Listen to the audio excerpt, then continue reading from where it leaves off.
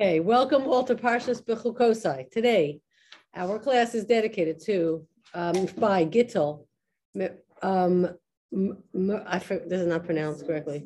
Marese, yeah, okay. For four, I know it's Gittel, but Marese for four Shlema for her father-in-law, Yaakov Tzvi ben Esther Natzlacha for Avram Chaim ben Gittel. All right. Mom, we gave you a welcome in absentia because Rebbetzin Pelkowitz is here, Rebbetzin Lamb is here, and my mother-in-law.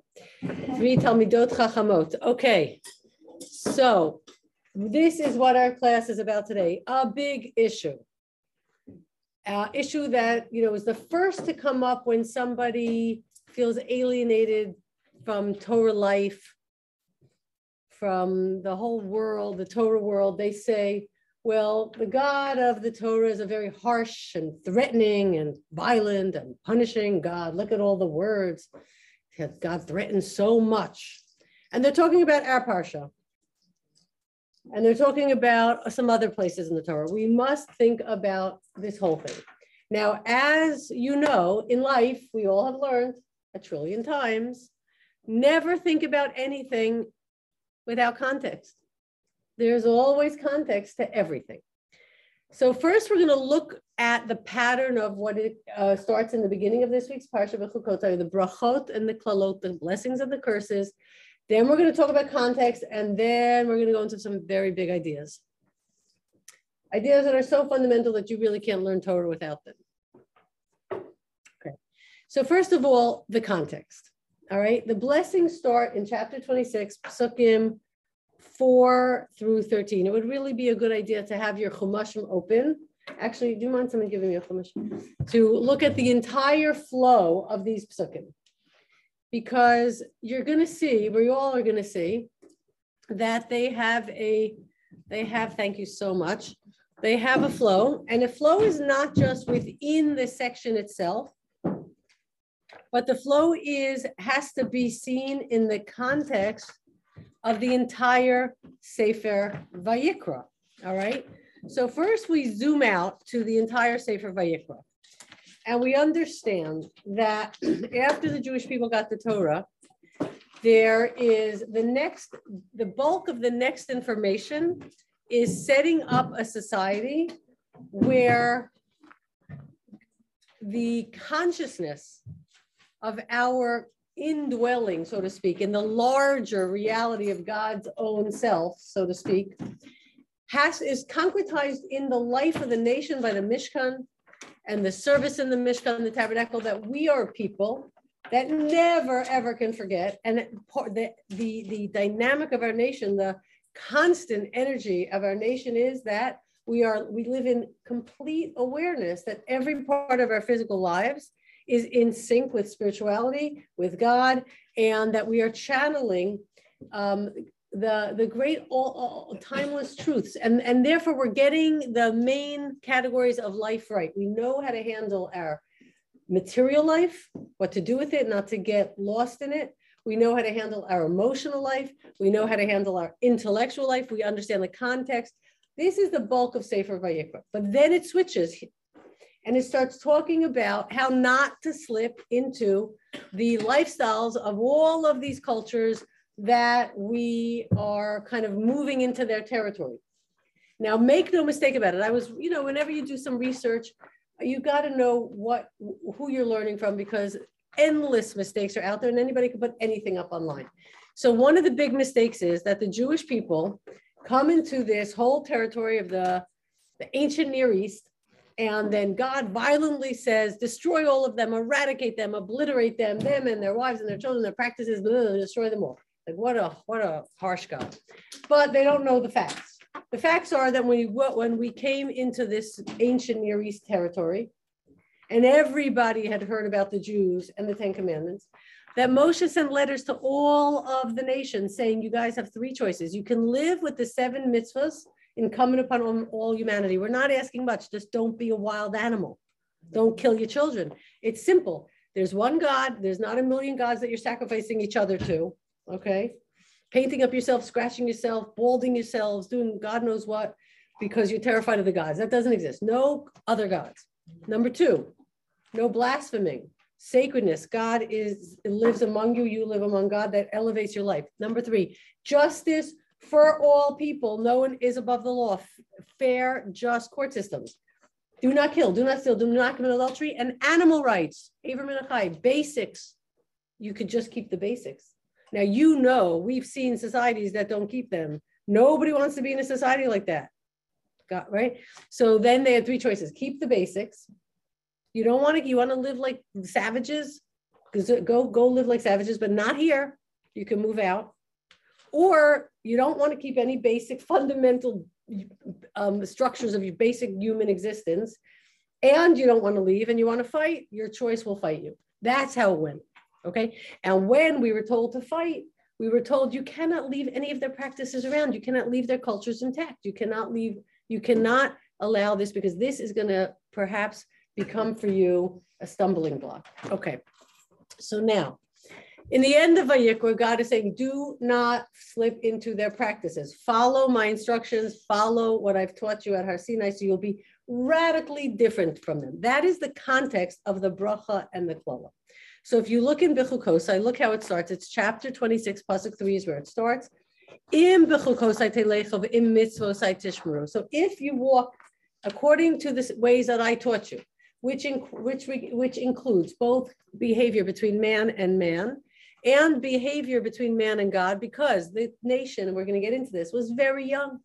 Mankind was younger. They did not have the science we had.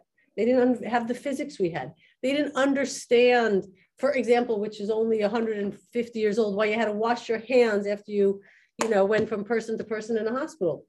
But the Torah had already taught us about cleanliness and about spiritual cleanliness and physical cleanliness and cleaning up after yourselves. One of the basic laws was that you cannot leave open waste in the public eye. It has to be buried, all the time buried. You have to make pits. You have to cover it up. You got to figure out a storage system. So all sorts of stuff. So the people were young, and Hashem taught them rules, which they perhaps didn't understand yet. We said, if you follow my rules, okay, and you live by my lifestyle, then we have the section called the bracha. Now, following Hashem's rules and living with the mitzvahs doesn't just mean simple, childish obedience to God, or you're going to get zapped. It means understanding that you exist for a purpose. Now, again, the context is you're coming into these lands. You are here to establish a new way of life for all of humanity. But they might protest. They might not appreciate it. You have to be forceful. This is not a competition of ideas. There's a right way and there's a wrong way to live. There's a better way and there's a worse way. And it's a fact. And I read an article years ago, maybe 15 years ago, in Commentary magazine. 2 well-meaning, do-gooders decided that we're going to start a whole foundation and a whole thing to preserve indigenous peoples. What they meant was the noble savage, the cannibals in Africa, in South America or wherever. We should preserve the noble savage, where they ate those styles of life that had never evolved. So they went to the curator of the Museum of Natural History at the time, who was Margaret Mead. Remember her? She was an anthropologist who lived with the Aborigines for 9 years. And they asked her to head it, to be like their partner. And she said to them, why on earth do you want to preserve these cultures? Why would I participate? I live them. They're horrible. They spread disease around the world. They have no hygiene. They have no science. They kill each other. They eat each other. Like, why? She was not on board. Okay, so what's happening is this is the beginning of a new ideology coming into the world. And Hashem specifically says, do not do like them. If you look in the last parsha, in the last couple of psukim, it says, do not do like them. Do not do like the nations that I'm sending you in to eradicate unless they want to change. Do not be like them. But if you want to follow my mitzvahs, and then it goes into the bracha. And the bracha says, basically it's like this. If you follow my mitzvahs, look what it says. I'll give you rain, and the earth will produce, and the trees will give their fruit. And then it's a continuum. It's not separate brachas. And then there will be plenty. And when there is plenty, there will be no war, because everybody will get their needs met.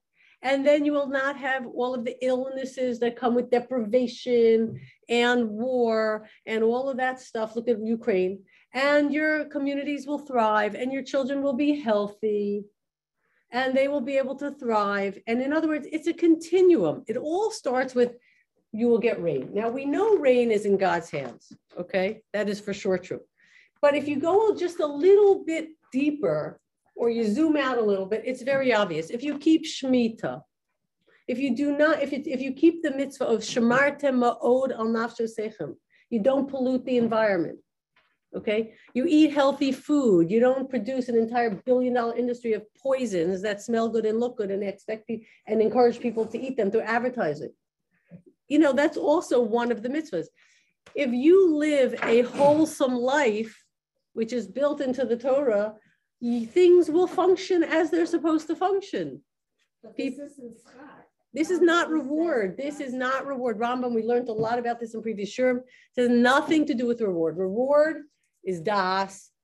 It's not here. It's not in this world. It's that transparency of that mechitza between the physical, the material, that we get to see the whole big picture and our role in it. This is just the circumstances of the physical world.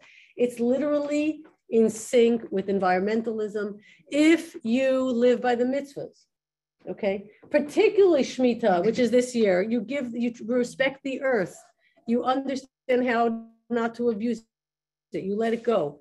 But all the other things that go with it, then you will flourish. Okay, and of course Hashem will help you, but it's also partially built into the system. And then you will live a life where everybody can say, there's going to be peace, there won't be war, there won't be famine, there won't be, insufficiency, which then you got to go make deals with countries that you really don't want to make a deal with because they provide food. That happens all the time, right? So you got to have some sort of arrangement with them. You really hate their policies and their values, but hey, you need food from them. So you won't need that. So there's going to be peace, and you will not be threatened. Now look what it says. And the wild animals, they will not invade your cities. You know what that means? Your cities will grow, your population will grow, and the wild animals will not, there'll be so many people and such thriving cities that it will be a human habitat, and the animals will remain in the forests, and they will not no longer roam around because the human society is spreading, but in a good way, okay? And your enemies will not have the power, you will not have any sort of capacity to threaten you, or adaftem saidechem.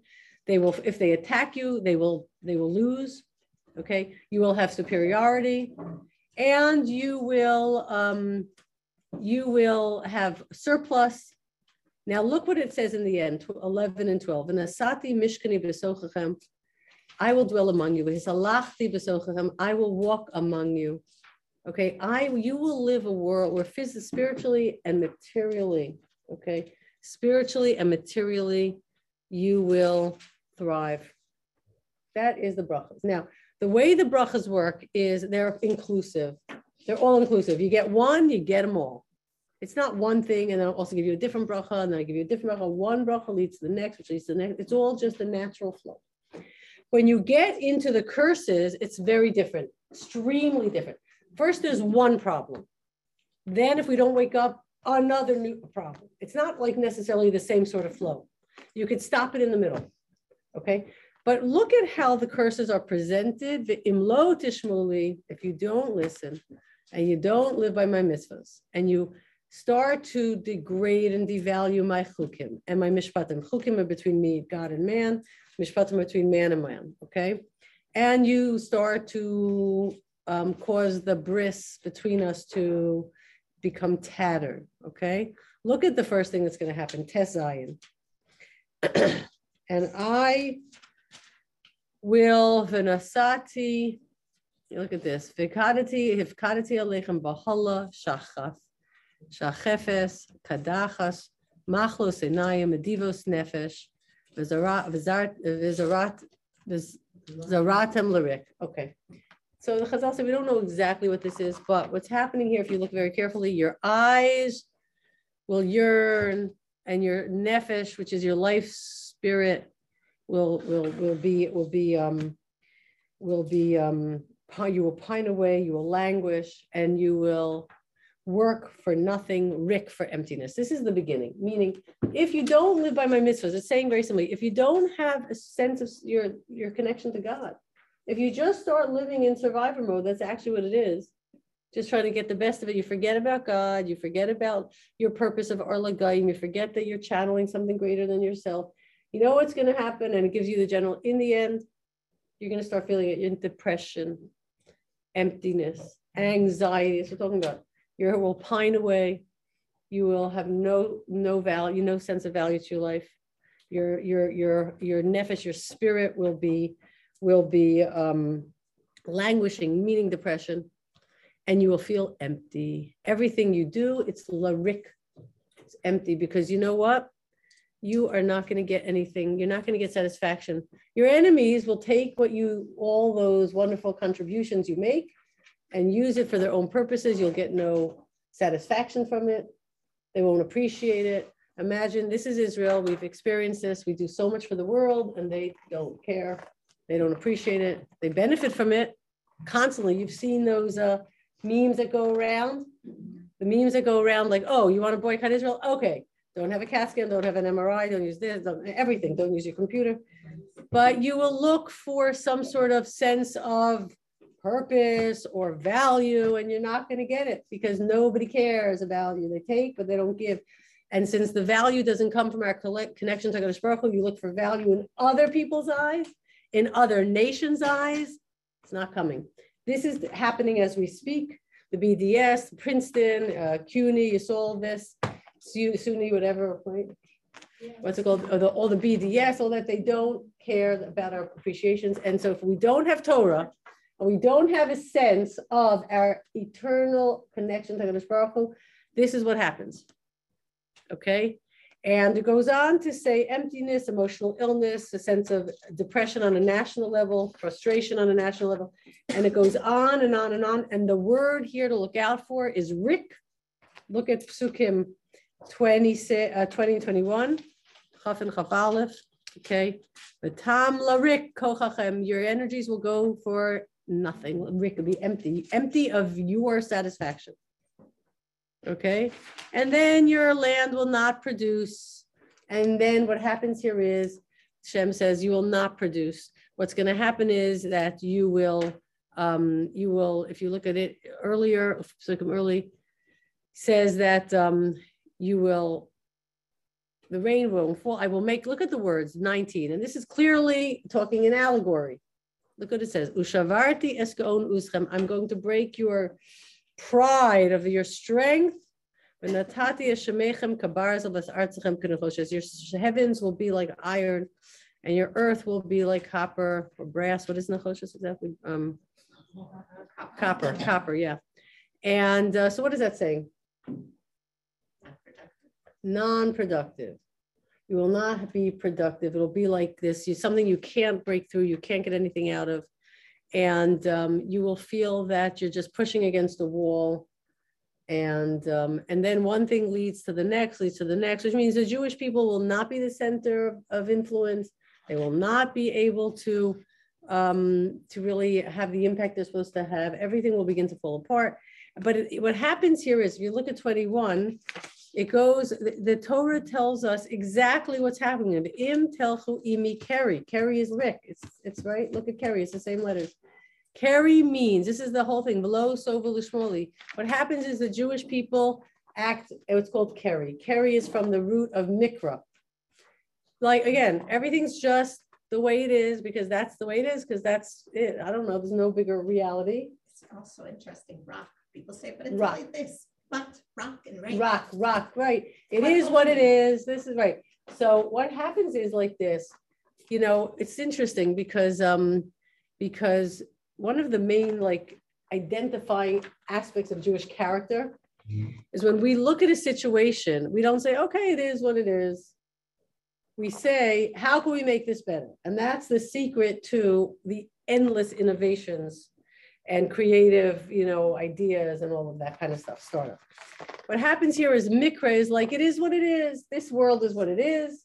There's nothing to do with it. It's a very fatalistic survivor mode attitude. is not Jewish at all. The first person that introduced to the world, and I heard this from my father-in-law, the concept of we never think like that. This is not a Jewish way of thinking. And he said, you're going to be influenced by them. They're a bunch of fatalists, right? Remember with Paro. Paro said, he said, okay, there's going to be 7 fat cows, 7 skinny cows. So the advisor said, look, it is what it is. You're going to have 7 daughters. They're all going to die. You're going to capture 7 cities. It's all, you're going to lose them. It is what it is. So Yosef came and said, okay, here's the facts. You're going to have 7 good years, 7 bad years. And it isn't what it is. Guess what? We are going to get rich on this. Okay. Egypt is going to become the most powerful empire in the world. We're going to do something with this. It's not, it is what it is. There's no such thing, fatalism. And this is one of the curses of the society around them. All the pagans were fatalists. Okay. Even there's a lot of fatalism in the Muslim culture. Like if I put on a belt and it doesn't blow up, then God didn't want me to blow up this bus. If it blows up, it was God's will. I mean, that's the fact. So he's saying, if you're going to slip into this, this is what the story is. Let's make the best of it. And whatever we got to do, we got to do. When you start scrambling, it's not going to work.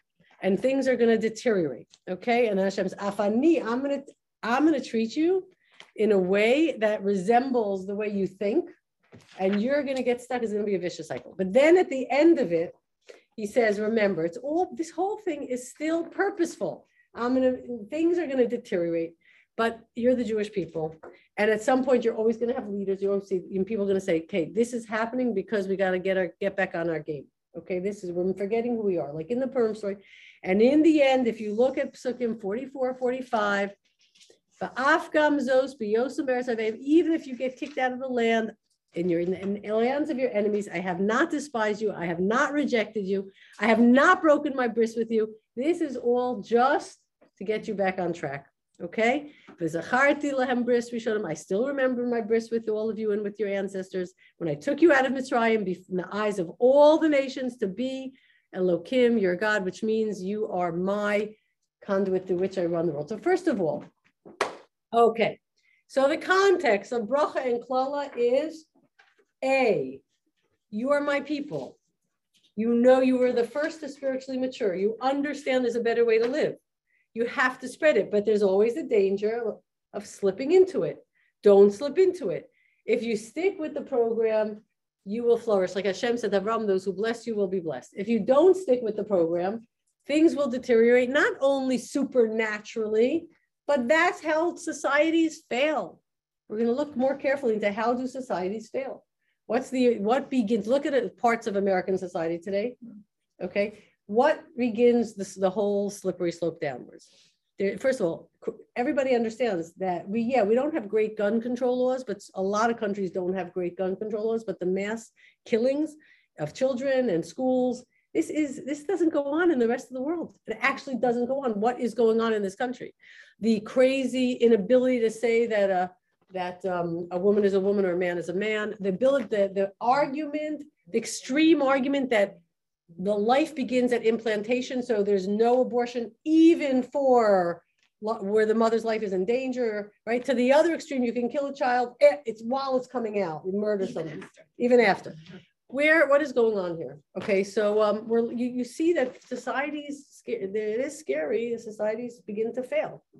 And it doesn't, it's dangerous. Of course, there's always the hope that they can right themselves.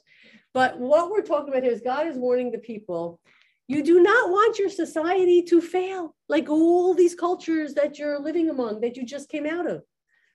That's why you all accepted a Torah to begin with. So stick to it, because don't forget, it's not so, the slippery slope downwards, it doesn't look so dangerous in the beginning until it's over. If you look, I want you to skip actually to the Rashi in C, okay? When the part starts with the curses, it says "Im bechukotai timasu," but if you spurn my laws, okay, do not observe my mitzvahs and break my covenant. So look what Rashi says, okay? Denying the great principle of the existence of God. So then 7 things happen that are all built into this pasuk, and these are them. He has not studied, therefore he has not practiced the mitzvos, consequently scorns others who do practice them. Then he hates the sages, prevents others from practicing, denies the divine origin of the commandment, and finally denies God. And voila, that's what you get. It just goes like that. It's a slippery slope. You got to begin with the value of the Torah that we got. Hashem says, I took you out of a culture, the worst culture in the world. I'm bringing you into a people that are not yet evolved. You need to help them evolve. That's what your job is. Don't slip into it. Now, let's go to the fundamental idea, the big idea that you really can't learn Torah without. The Torah, as we know, is writing in the mitzvah, in the brachas, and the klolos, and in other places, like in the Aseret Dibros, where Hashem says, I'm a vengeful God, I will punish. Right? The Torah is speaking to all of us forever. However, it is directly, the pshat, the simple, straightforward meaning has to be understood in the context of the generation that the Torah is speaking to. Just like it tells us in the Torah things about the ancient world that are not really practical in our generation. Okay, we learn about the god Baal and the Ashtara and how we have to destroy them, and we learn about cities in Egypt that we went from this city to this city, the Ramses and this, and we learn about places in the desert, locations desert, we don't know where they are. We are talking to the Torah is speaking to the generation that left Egypt. I even shared with you when we went to Egypt, we saw that one of the most ubiquitous images, they had billboards, but their billboards were the walls around their temples and the walls around their palaces and the walls of around any building and functional building. They would paint on them and engrave on them. One of the main images we saw multiple times was the image of the Pharaoh, and he's got his enemies kneeling on the ground. All their heads are like three enemies kneeling together, and he's got like a big stake above their heads, and his hands is outstretched, which are big, some sort of hammer to come down and smash all the enemies. And it says in hieroglyphics, a mighty hand, outstretched arm, I will smite my enemies. So Hashem speaks in that language and says, yeah, you want to see a mighty hand? That's smite enemies. Watch this. I'm going to show you a mighty hand. So there's no question that the Torah is speaking in the language of that generation. Now, remember what we learned. The Jewish people have a natural, like every human being, process of maturation. The Exodus from Egypt, which this is the time of the Exodus from Egypt, they were not just infants, they were newborns, okay? And then they were introduced to God, and then they were given their program for life till today, but they were still our ancestors, whether biologically or ideological ancestors, who's ever Jewish, either is biological or ideological, maybe, right? They heard a vision, which is right here. But the nation was very, very young, and it was spoken to in the language of a brand new nation. Now, how do we speak to children when we are educating them? Why is the Torah is here, such black and white language? And then when the Torah was closed and the books of the Nevi'im were closed, how many years ago did the books of the Nevi'im close? 2,500 years ago, okay? Then the books were closed. That was when the Jewish people really ended their childhood phase. There were 1,000 years of prophecy and miracles and God's presence and the temple among them. And they started maturing, going out into the exile and having to really internalize and live by and die for and sacrifice for our value system. So we're looking in the chinuch years, okay? In chinuch, in those early years, things have to be super clear. And look here, look at ages 1 to 3, look at B. Toddlers begin to understand the ideas of rules and can start to respond if told not to do something, okay?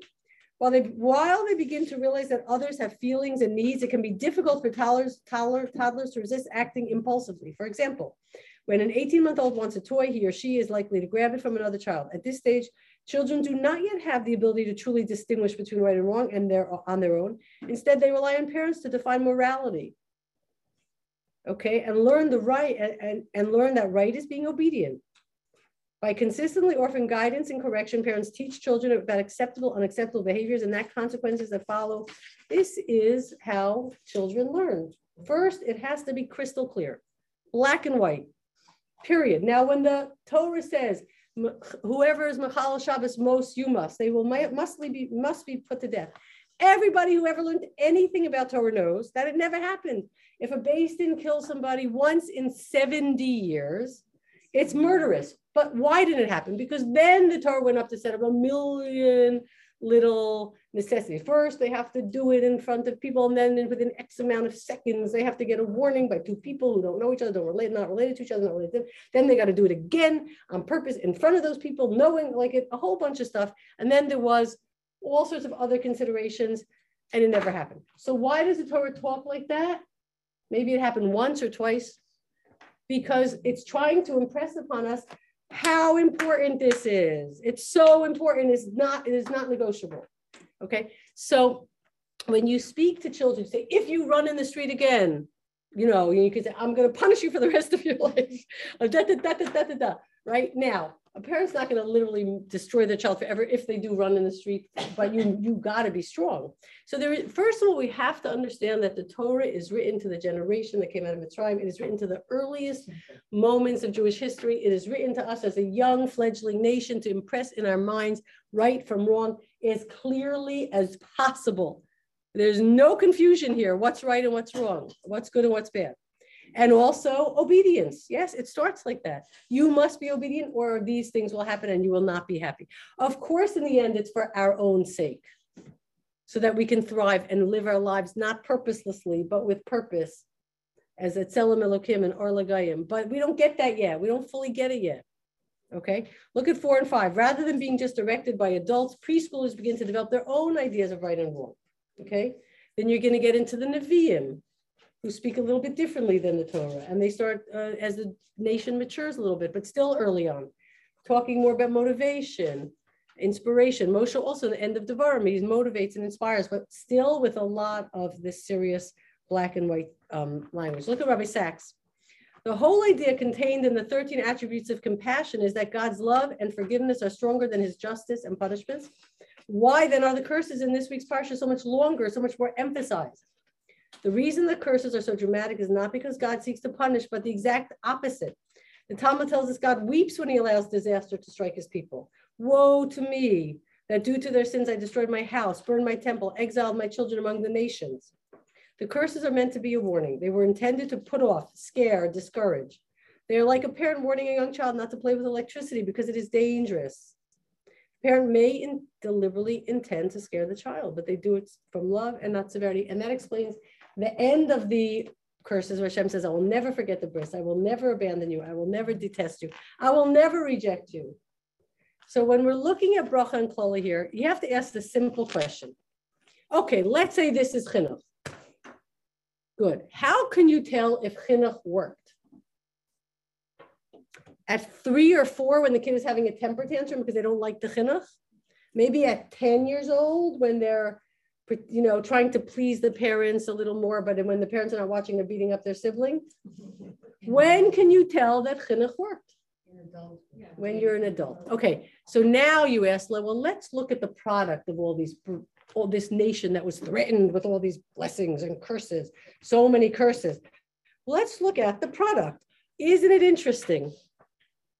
The nation that's still around, whose just laws have been the foundation of America, of every decent country that gives freedom, most charitable people on earth, most creative people on earth, the second to America in innovation, and particularly for Tikkun Olam, for betterment of humanity. Wait a second, let's look at it. Chesed out of bounds on every single level, infrastructure in the Jewish community, that is also available to non-Jews, that will never leave a person under any circumstances behind, period. Okay, let's look at the product. Did the chinuch work? I think it worked, okay? Even your so-called secular Jew in Israel, who doesn't even know not to eat on Yom Kippur, which every single Jew actually knows to eat on, not eat on Yom Kippur, but a secular Jew in Israel, okay? This simple consciousness, I'll tell you an amazing story. A shout out for some wonderful people in Cincinnati. Here's a little story. I think I told this. Where did I just told this? I did this in my tefillah class. No, you didn't on the radio. No, I didn't teach this week besides the tefillah class. I mentioned it. Yeah. Anyway. Yeah. Anyway, to make a long story short. Okay. Long story short, a friend of mine who's from Israel here and invited by the American State Department on a particular mission is to meet people in her field. Anyway, she ends up, to make a long story short, they end up in Cincinnati. They have a whole bunch of meetings. There's some sort of World Congress on Equality or human, whatever, going on in Cincinnati. So they end up in Cincinnati. She ends up with Corona. To make a long story short, she's sitting in her hotel room. A group, doesn't allow her to join, obviously. And she's sitting in her hotel room, and the mission is being run by the State Department. And they all leave from 8 a.m. to 6 p.m. They're out of the hotel. So she's calling the liaison with the State Department that's with the group. And she's calling the front desk, please, I need a towel, I need water, I have food. Can you bring me something? No, we can't come, you have Corona. She's like, could you just put it in front of my door? I'll open it with 17 masks on. I'll open the door. Anyway, she calls me by 9 o'clock at night. She said, I'm really sick. No, it was like 8 o'clock at night. I'm really sick. I don't have food. I don't have water. They won't bring me anything. Nobody does anything. They tell me they tried to get me a telehealth appointment. Didn't work. Maybe tomorrow they're going to get me an appointment. I'm sitting this in a hotel. I'm quarantined for 5 days. The window doesn't open. She's bawling. Like, I don't know, Okay. I call, shout out, Achiezer, Shalom Droslitz. I need a contact in Cincinnati. 20 seconds. I have Rabbi Yisrael Kaufman. 5 minutes later, situation. I'm on it. 1 hour later, knocking on her door, Dr. J. Bernstein from Cincinnati, a pile of supplements. Take all of these. Here's water. Here's all the stuff you can take. You're going to feel better in the morning. Here's food. Here's everything. Call me tomorrow. Boom. And then the State Department lady comes the next day. Okay, we're going to try to get you a telehealth appointment. And we're going to, she goes, it's okay. I got my stuff. She goes, what do you mean you got your stuff? We talked last night at like 10 o'clock at night. What are you talking about? She goes, yeah, in the middle of the night. So a doctor came, brought me all this. She goes, what? Ooh, where? What do you have? What? So she goes, you don't understand. You don't know how the Jewish community operates, period. And if I had called them and said, there's a non-Jew there and she's my friend, it would be the same thing. And it doesn't matter. So here's the thing. Did the chinuch work? Somebody challenge you and says, God is so harsh. Say, stop. Look at the product. What sort of nation are we? That's the first thing. Did all this harsh, angry, threatening, violent talk lead to a nation who are bloodthirsty killers and don't care about anybody and survival of the fittest? It says, well, no, it's the extreme opposite. How does it work? By the way, not for now. How do the same men that say, Shalo Asani Isha, constitute the group of what's considered the best men on earth to marry, and everybody wants to marry a Jewish man? How did that happen? The same men that say, I'm not a woman. You have to understand the same thing, right? You have to understand, all right? You have to understand context. So that is very important. And part of the context that we understand here is, it was a young nation. God, Hashem is making it super clear. Don't be like those horrible societies that failed, but in the process of their failing, everybody was brutalized, tyrannized, and suffered. Okay, it didn't just fail and like, okay, bye, we're leaving as this. It was horrible societies that eventually imploded. Okay, we're without freedom, societies without freedom, without dignity, where even in Egypt, only the Pharaoh even had a soul. Only the Pharaoh, because the gods bestowed life upon the Pharaoh, but nobody else. Everyone else was a bunch of cattle. So that's that and that. And even built into the Psukim, you can even see the way the Psukim are written. When it talks about the bracha, look at the Ibn Ezra. It says, you're going to thrive and everything's going to thrive. But when it goes into the bracha and to the curse, it says, first what's going to hit you when you start living a life without purpose and meaning, because there's no mitzvahs and there's no Torah. You're going to get depressed. You're going to have anxiety. You're going to be in survivor mode, and your eyes will be weak. You'll be like that. Not weak, but like that. The eyes mean your outlook on life, languishing, terrible, looking for something more, emptiness, feeling of terrible emptiness, and then it's going to go. And then, but when you look at the klala, each sort of speak like threat comes on its own, and then you could stop it right there. But if you don't stop it, If you don't catch yourself, then the next level, okay? So look at Ibn Israel. The empty-headed say that there are more curses than blessings. However, they do not speak the truth. What scripture does is to speak of the blessings in general terms. However, list the curses in detail in order to frighten and scare the listeners. What I say will be clear to the one who reads the text carefully. Okay? The means that after each warning in the form of, if you still do not listen, then there are 2 or 3 verses containing more curses or the inevitable repercussions. However, recall that in the case of the blessings, after it says, if you follow my laws, we read 10 verses in a row, abounding with blessing. Okay, so the very structure is different. So curses come, stage by stage by stage. Blessings come, fully. Here, and look at plenty versus, the real essence of the blessings is plenty versus insufficiency, okay? So he says like this, we turn to the Ramban, Nachmanides, and he, in context of what we mentioned before, the removal of the vicious animals, he says, Ramban says, in the view of Rabbi Yehuda, the text reads simply that vicious animals will not enter the land. In the wake of the plenty and the other blessings of goodness, the cities will fill with people. And due to the increased population, gaining greater control over the land, wild animals will not venture near a populated place. Except during COVID. You saw those pictures. Yeah, except during COVID when everybody was, that's right. Wild animals entered cities. Right. Now, let me tell you something else. Built into the mitzvahs of the Torah, okay, is Bal Tashchis. We say, but overpopulation is dangerous because the animals are losing their habitats, correct? Okay.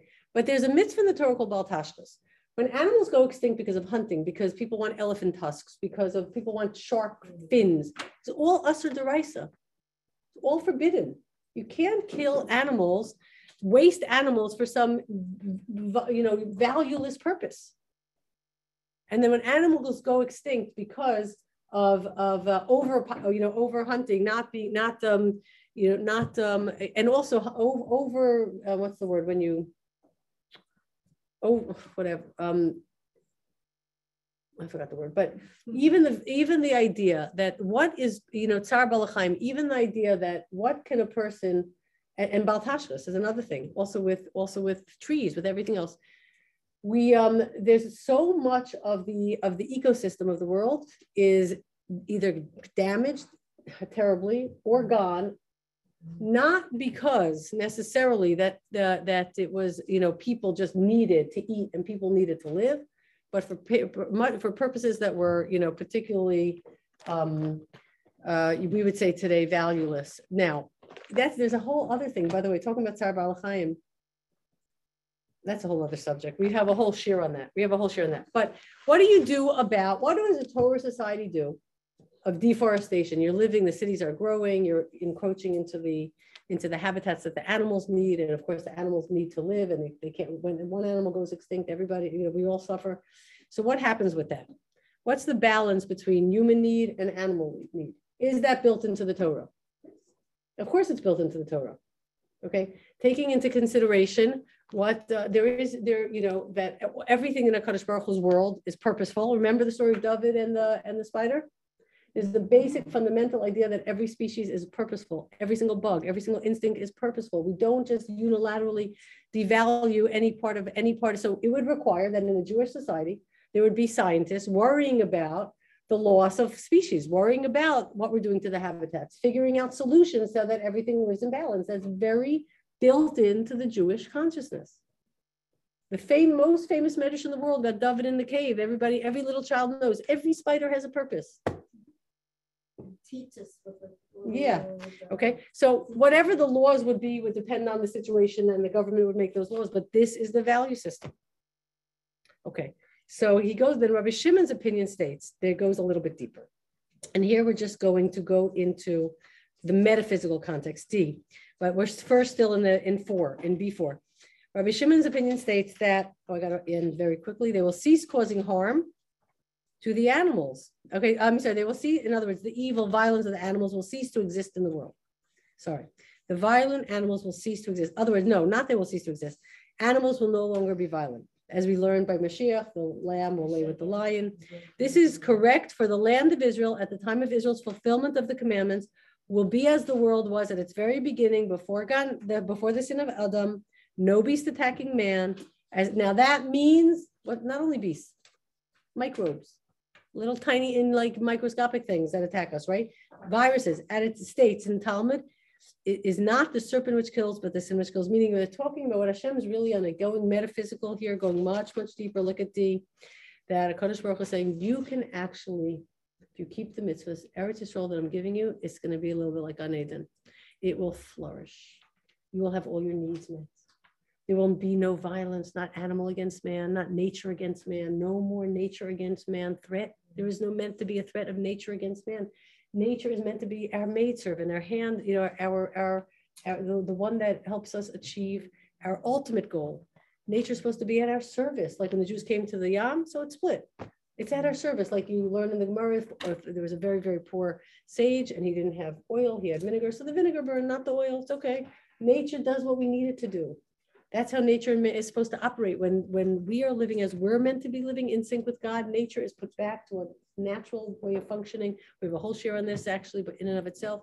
And I did also from my father-in-law, Zechron Levracha, of that the natural teva of teva, the nature of nature, it's meant to help us achieve our spiritual goals and live correctly. So Hashem is telling us all of this stuff. I'm not just telling you how to have a good economy and not have war. I'm telling you how to make Eretz Yisrael thrive in a way that it's the closest thing to Gan Eden, where people live in peace. Nature is at peace with man. People are thriving. There is none of the poverty and the famine and all of that stuff that plague humanity. There's a way to make that happen.